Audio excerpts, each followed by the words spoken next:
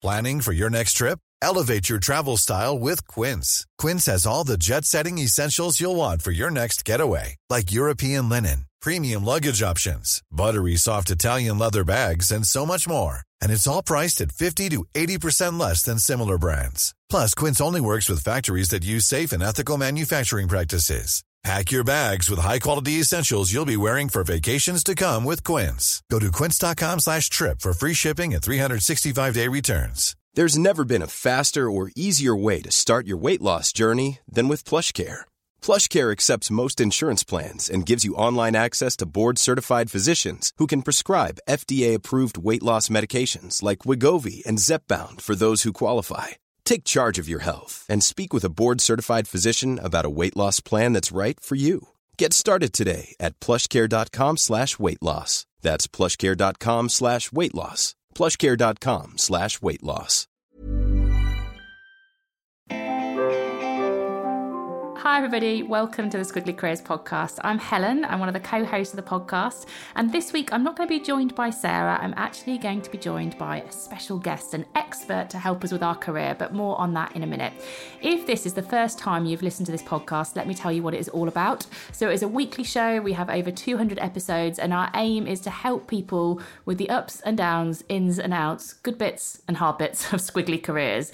We want this show to be as practical as possible for you, so we're always trying to put insights into action and give you lots of tools to take away. So it's definitely worth checking out the show notes, because as well as some special discounts, which I'm going to tell you about, you'll also get lots of tools, things like Podmail and Podsheets, all to help you kind of take what you're going to hear about in this episode and apply it to you and your career.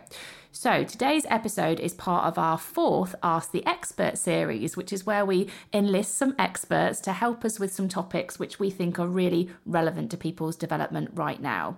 And today you're going to hear me talking to Constance Chow Locke on the topic of influence. Influence is a topic that comes up so much in all of our workshops. People want some support, and Constance has lots and lots of advice for us. Constance is a professorial lecturer in management. She's a psychologist and speaker, and she's also the author of a book I really enjoy called Making Your Voice Heard. Lots of practical tips and insights into that. And this series of Ask the Expert is supported by The Uncertainty Experts, a 3-part interactive documentary and immersive learning experience which has been scientifically proven to reduce the fear of the unknown.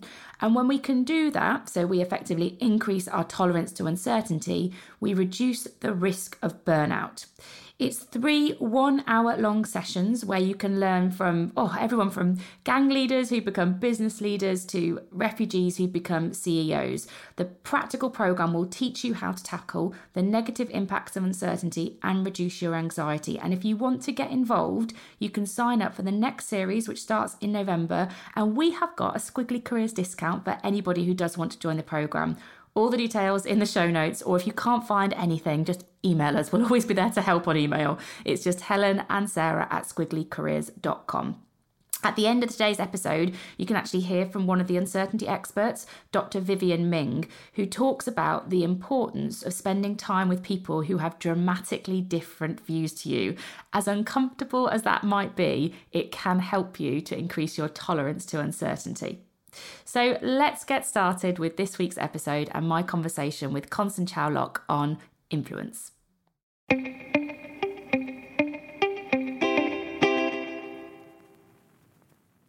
Constance, welcome to the Squiggly Careers podcast. Thank you. Great to be here.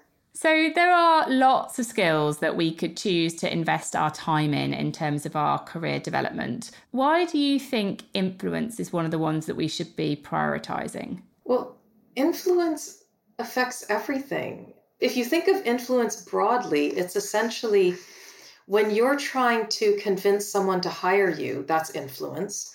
When you're proposing a new idea and you want people to consider it seriously, that's influence. When you're negotiating, that's influence. Like all of these things are influence. When you're trying to convince your boss that you deserve a promotion, that's influence.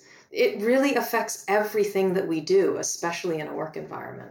So if it affects everything that we do, and therefore we're probably doing it quite a lot, why do we need to get better at it? What's getting in the way of us all just being brilliant at influence right now? Well, sometimes It's lack of confidence. So I remember early in my business career, I would sit in meetings, and I'm a pretty introverted person and used to be very, very shy. And so I would sit in these meetings and I'd have something to contribute to the meeting, but my heart would start pounding really, really fast. And I'd be like, oh no, should I say it now? When should I say it? Should I wait for them to stop talking before I say it? And by the time I had kind of gotten up the courage to say something, it was gone. Like we moved on to another topic and there was no point anymore in saying something. And so I would sit through these meetings and I would just not say anything, but I'd be so tense and stressed out the whole time. And so that was lack of influence, but that was from lack of confidence. I mean, nowadays when I sit in meetings, I will interrupt and I'll jump in when I feel that there's something important to say. I don't say something just for the sake of saying something. Obviously, I'll say it if I think it really contributes to the discussion. But, I wish I could go back to my younger self and tell her to calm down. It's fine. Don't overthink it. Just say it. So one of the pieces of advice that I was given probably over 10 years ago now, I was on a course and we were doing a role play. There was a group of about 6 of us and we were in a room and we were given this scenario and roles to play, and it was being videoed. And then we were to watch it back afterwards and assess who had influence and why. And I lost quite a lot of influence points because I was sat on the lowest chair in the room. It was, a swivel chair with a little pump. And for whatever reason, someone had pumped that chair down. And I looked like this little child at the table. And so a bit of the advice that I was given was to pump up your chair. So I think I was expecting all this really academic insight into how to be more influential. And it was basically sit at the highest chair at the table. And I would love to get your thoughts on both that piece of advice, but more generally, how much of influence is in what people see versus what you might be saying? Yeah. When I talk about power and influence, I always start by talking about the nonverbal signals, because that's actually what I got very interested in when I was studying this. The nonverbal signals are really important. What I mean by nonverbal is everything that's not the words. So we focus a lot on what words we want to say. We script our speeches. We spend lots of time wordsmithing. And yes, it matters. But the nonverbal part matters possibly a little bit more. There is research that shows the same speech delivered in different ways can have different impact. But when we say what we see and what we say, that's actually a little bit misleading because it's how we say it. So the words are one thing. The tone with which I say the words matters a lot as well. So if I say to you, oh, great job. Okay, that's one way of interpreting those 2 words, great job. Or I could say, great job. And I've just completely changed the meaning of those words that I'm saying. So how we say it matters a lot. And we don't really pay enough attention to the tone and the pauses and the volume and, all of these things that are in our voice that are very powerful. But in addition to that are the other things such as how tall we are, how much space we're taking up, what are we wearing, are we using eye contact? All of those are nonverbal signals that matter a lot. When you unpack it in that way, you realise how complex this is and also how unaware I probably am of the cues that I'm giving off, which may be positively or negatively affecting perceptions of influence. Where would you say, if someone was going to start taking control of some of those cues, whether it's tone or the space or eye contact, where would you say someone should start, maybe to understand where they're at today in terms of their influence through cues and how they could improve? I think the first thing is to watch a recording of yourself. Da, da, da. I hate it. I hate watching recordings of myself, but I force myself to do it. And it really depends on what you're trying to improve. Are you trying to improve facilitating a meeting? Or are you trying to improve giving a presentation? Are you trying to improve giving bad news to somebody? So you have to focus on that specific scenario that you're trying to work on, because getting better at giving a presentation isn't necessarily going to make you better at delivering bad news. So you need to narrow down, what is it that I'm actually working on? Get the information. How am I doing right now? And then based on that, you can figure out what you need to get better at. And sometimes it means getting a coach, but sometimes you can just do it yourself by nowadays, especially with everything on Zoom, just record it and watch the recording. Get a friend to give you some feedback as well, or a trusted colleague or somebody, and you can just work from that. I thought that was interesting, actually, the get a friend thing, because I was thinking, if I watched myself back, I am bound to be quite critical. Mm-hmm. I'd be like, oh, you weren't sitting up tall, your posture wasn't great, or you ummed and erred, or my business partner, actually, Sarah, gives amazingly blunt feedback, sometimes brutal, very effective. But she often will tell me that I'll start a sentence, and either because I lose energy for what I'm saying or I lose my way, I'll tail it off at the end. And she's very good at giving me that feedback. And I just wondered how important you thought it was to get those two sides of that feedback, both your own perception of your influence performance and somebody else's perspective on it as well. I think it depends where you are in the journey. When I first started out as a training manager, I needed the third-party feedback. I was so nervous, and I really didn't know what I was doing well, and I didn't know what good looked like. And so I needed that third-party feedback. But now I don't need someone else to tell me. Like, I can watch a recording of myself and I can go, yeah, that didn't work so well. So it really depends on where you are in the journey in terms of how much you need someone else's feedback. But also, I think the important thing to pay attention to is, what is your goal and have you achieved the goal? So one of the reasons I don't need someone else to give me feedback these days is I know from my students if I've delivered the point that I was trying to deliver or not. So I know from the way they answer my questions, or from the way they perform on the exam, or all of these things, did I successfully teach what I wanted to teach them? And if I didn't, if I could see there was a lot of confusion, okay, clearly I've got to fix that. So there are lots of different ways of getting feedback. And one of those is to really focus on, what are you trying to achieve, and did you achieve it? And what about practical tips? I think one of the things that I love about your book is how practical it is. There's just so many tips in there. I feel like I could have a month-long project on improving my influence, going through all the tips. I know that you mentioned things like using pauses and tones. And so if someone does spot that they've got an area for improvement, what could they do, for example, to use pauses to increase their influence? How is that something that could help somebody? Pauses are one of those things we don't use enough. Because when we're the ones speaking, when we're giving a presentation, we've got the adrenaline going. A 2-second pause feels like 2 hours. It's like, oh no, quick, what am I going to say next? So it's one of those things where one of the things that I did for myself to improve my ability to communicate was I got rid of the filler words. So I used to say I still say so quite a lot. And sometimes I say but I used to really throw in yeah. And it was just really annoying. And those filler words are very distracting. It's much better, instead of saying a filler word, if you can feel one of them coming on and you're about to say it, you just replace it with a little bit of silence.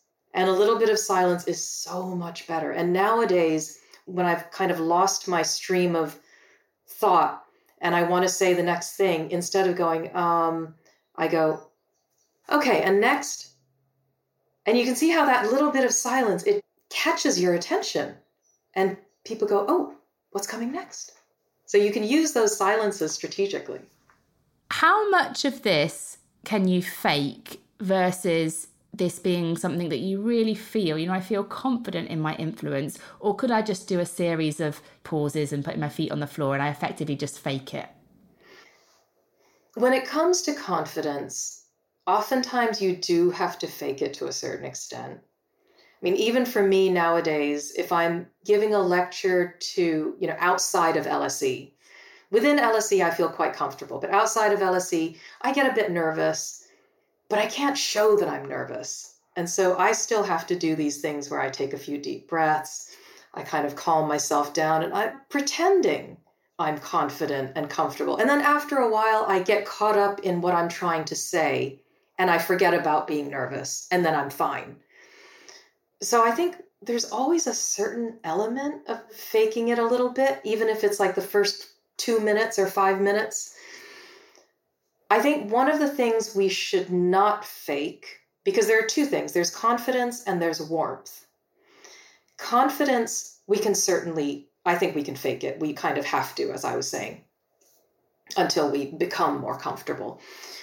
Warmth is this, like say you're having a one-to-one conversation and you're showing the other person that you really care about them. Don't fake that. If you really despise this person, don't go up to them and say, "Oh, so how are you? Did you have a nice weekend?" Because they'll just see through it. I had a boss who was like that, who would just come up to me every Monday and be like, "So Constance, how was your weekend?" And I could just see in his eyes that he didn't care at all what my weekend was like. And I would start to answer and he'd be looking away and trying to see who else was in the office. And, after a while, he would when he said that to me, I'd be like, "Oh, fine." It's like it was a completely meaningless interaction. In fact, it was worse than meaningless because it annoyed me that he was doing it. So don't fake warmth, but confidence we often have to fake. And how important is warmth for influence? Do I need to have that between me and somebody that I'm trying to influence? Or could I have a tactical relationship with somebody and still influence them without some of that warmth? You can influence without warmth, but what you do have to have instead of warmth, like you don't have to like them, but you have to listen. You have to actually care what they have to say. This is one of the mistakes we make when it comes to influence, is we think influence is a one-way street. We think influence is all about me telling you why you should do what I want you to do. Actually, it's a two-way street. It's me asking you, what is your perspective on this issue? What do you think we should do? And why? And only once I understand that can I then be sure that you're going to hear me. Because if I barrel in and just say, well, this is why you should do this, you're not even going to hear me because you're going to go, what is wrong with her? And why is she being so pushy? But if I start by saying, what's your perspective on this issue? And what do you think we should do? And then I really listen and I play back what you've said to me. And then I add my own perspective and I say, well, what if we think about it this way? You're much more willing to listen to me.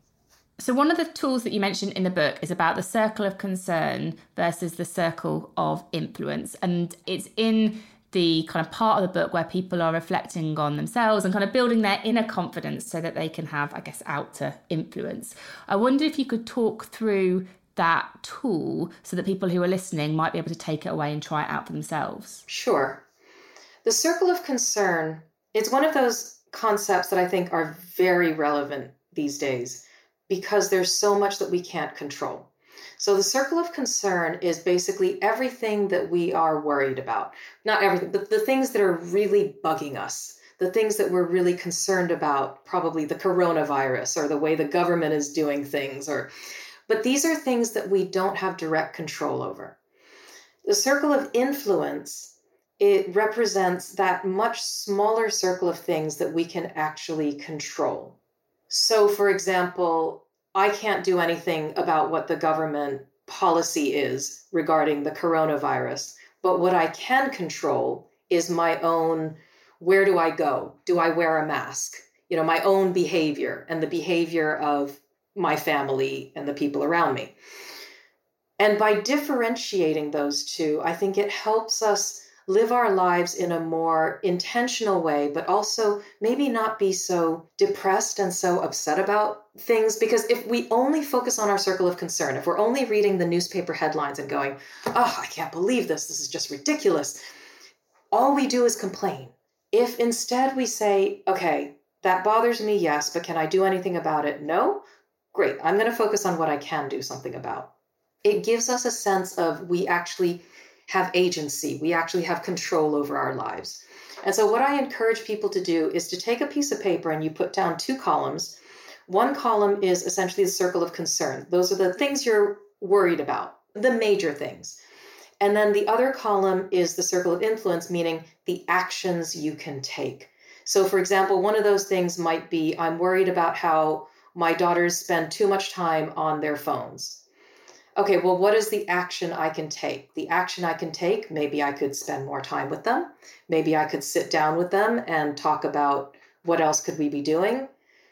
I mean, maybe it's not such a bad thing. Maybe I let it go a little bit.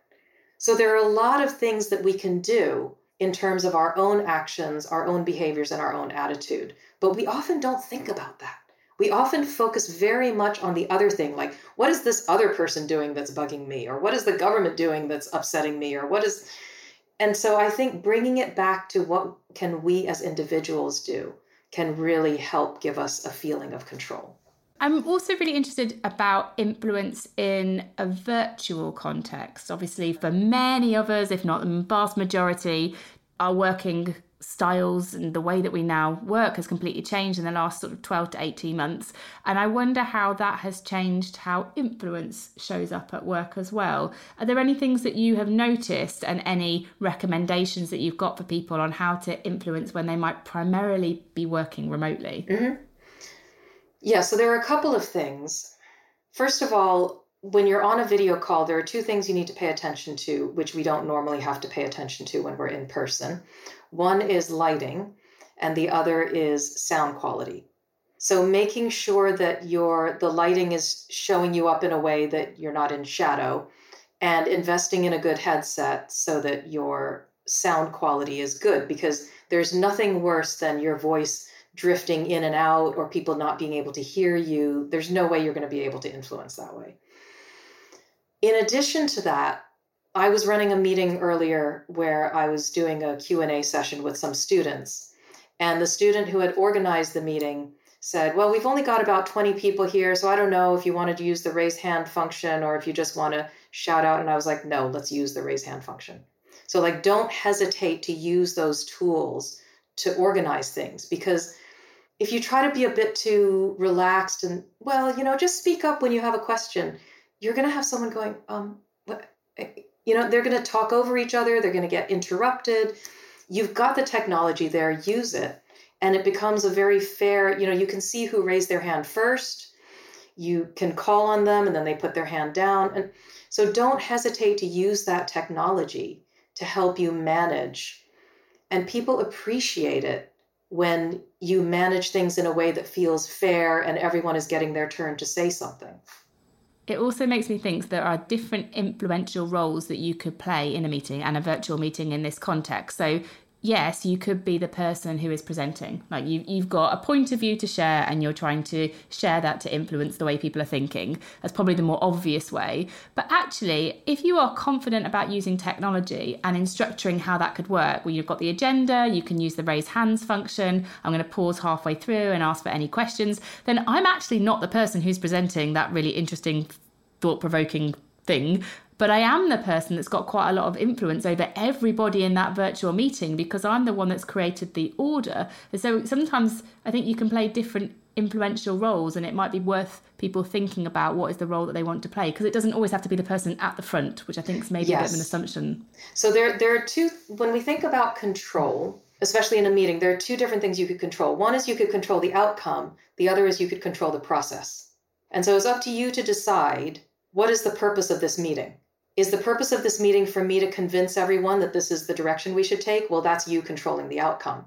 Or is the purpose of this meeting for me to get everyone's input so that we come to the best consensus or group decision? Well, that's you controlling the process. One of the things we don't think about often enough, like we have lots of presentation skills training to help us control the outcome, to help us convince everybody this is the best thing to do. We don't have a lot of facilitation skills training. That's one of those skills I think that's really important, because controlling the process there's a lot more work to it than just saying, raise your hand when you have a question. It's really thinking, what are the guidelines? What are the criteria by which we're going to make this decision? What is the information input? You could even control the process to the point where Maybe it's not an open decision. Maybe you only have 2 options that you think are acceptable. Well, then you're controlling the process by saying, here, we've got 2 options. Which one is better? But really controlling the process is an important part of influencing. And you have to put a lot of work and thought into it. What if you're in a work situation and you really want to be influential and, whether that's the outcome or the process, that's your intention, but someone else is sort of out influencing you and maybe you're intimidated by them and you find yourself kind of getting smaller and smaller in that meeting because they're so dominant in the discussion. Are there any things that you can do in that situation? Because I imagine that's the reality for quite a lot of people. Mm-hmm. I would say shift your attention, because the way you've described the scenario, your attention is all on this other person. And you're seeing them as maybe a competitor or some negative impact on your life. But the reason you're in the meeting is to achieve a particular objective. And so I would shift your attention to the objective of the meeting, the business objective, the goal, and really focus on how can I help the organization achieve this goal. And maybe if the other person is dominating the meeting and they're giving some really good advice, great. Let them run with it. But if they're dominating the meeting and you feel like, wait, that's completely off, that's not where we should be going, then you interrupt and you say, actually, I thought that this was the goal and I don't think that's going to get us to the goal. And that will make people go, oh, you're right. So it's not about competing with the other person. It's about staying focused on what are we trying to achieve here. And the more you're seen as trying to help us achieve that goal, the better you will look. Thank you so much for talking about those things today. I know we talked about some quick ideas for action, people maybe recording themselves, or are there any other tips that you think could help people listening to get started with improving their influence? What helped me a lot? I don't know, my husband might laugh to hear me say this, but being married to a guy who is pretty impatient has helped me a lot. When I want to tell him a story, when I want to tell him what happened to me, he's not going to sit through a 10-minute retelling of it from beginning to end. I've got to get to that summary. I've got the punchline, grab his attention, and I can tell from his reaction whether or not I've grabbed his attention and kept his attention. So I actually think that was a really good training ground for me. And of course, working in management consulting, consultants are the same way. And especially the senior consultants, they're exactly the same way. They don't have time, they don't have the attention. And so I would say your family, your friends, whoever it is that is maybe a little bit impatient, practice, tell them stories, tell them about what happened to you, tell them about something interesting that you read about, and see if you're grabbing their attention and you're keeping it, because that is a really good training ground. Thank you so much. Could you tell us the book, where should people go to find out more about your book, Constance? Yes. So the book, Making Your Voice Heard, you can, if you go to my website, actually, constancelocke.com, and I have a page that's dedicated to the book, and there are all the retailers where you can pick up the book. And there's also, if you're not sure if you want to get the book, I also, on my website, I have a lot of articles and videos, so you can see kind of my style and some of the other stuff that I talk about. Hey, I'm Ryan Reynolds. Recently, I asked Mint Mobile's legal team if big wireless companies are allowed to raise prices due to inflation. They said yes. And then when I asked if raising prices technically violates those onerous 2-year contracts, they said, "What the f*** are you talking about, you insane Hollywood ass?" So to recap, we're cutting the price of Mint Unlimited from $30 a month to just $15 a month. Give it a try at mintmobile.com/switch. $45 up front for 3 months plus taxes and fees. Promo rate for new customers for limited time. Unlimited more than 40 gigabytes per month. Slows full terms at mintmobile.com. One size fits all seemed like a good idea for clothes. Nice dress. It's a t-shirt. Until you tried it on. Same goes for your healthcare. That's why United Healthcare offers a variety of flexible, budget-friendly coverage for medical, vision, dental, and more. So whether you're between jobs, coming off a parent's plan, or even missed open enrollment, you can find the plan that fits you best. Find out more about United Healthcare coverage at UH1.com. That's UH1.com. Quality sleep is essential. That's why the Sleep Number Smart Bed is designed for your ever-evolving sleep needs. Need a bed that's firmer or softer on either side? Helps you sleep at a comfortable temperature? Sleep Number Smart Beds let you individualize your comfort, so you sleep better together. J.D. Power ranks Sleep Number #1 in customer satisfaction with mattresses purchased in-store. And now, save 50% on the Sleep Number Limited Edition Smart Bed for a limited time. For J.D. Power 2023 award information, visit jdpower.com/awards. Only at a Sleep Number store or sleepnumber.com.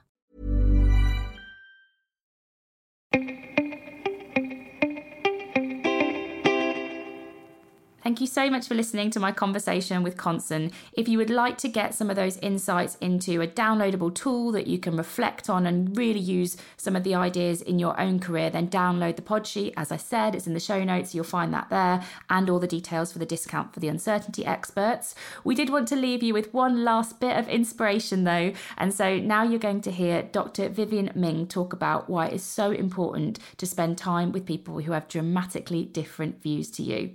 We'll be back with you next week for another episode of Ask the Expert. Hello, I'm Catherine Templer-Lewis and I'm the lead scientist on the Uncertainty Experts. Dr. Vivian Ming experienced near suicidal depression and homelessness, but like all the Uncertainty Experts, used the strategies they learned in the shadows to become leading lights. Dr. Ming went through gender transition, began a family, and is now a world-leading computational neuroscientist, a CEO, a founder and author. Here is Dr. Ming on the need to violate stereotypes to counter biases. The single best, most effective anti-bias intervention goes by the very wonky title of counter-stereotypical exemplars. Spend time, extended time, with people that violate your stereotypes. That's what it boils down to. So same thing here.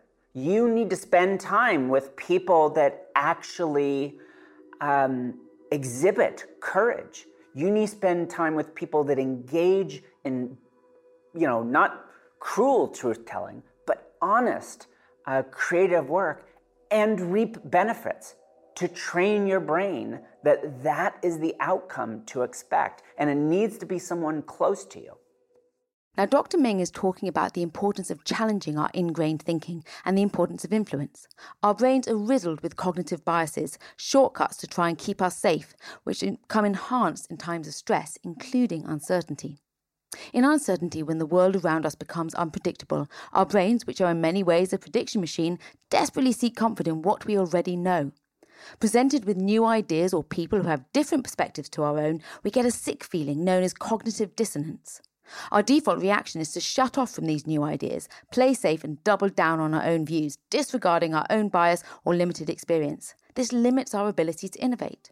By embracing cognitive dissonance and surrounding ourselves with ideas, people and experiences that challenge our worldview, our brains are forced into a more open-minded mindset. It increases our ability for divergent creative thinking and we make better decisions. We discovered it was part of the toolkit of skills the Uncertainty Experts all had, and one that we can all learn how to do.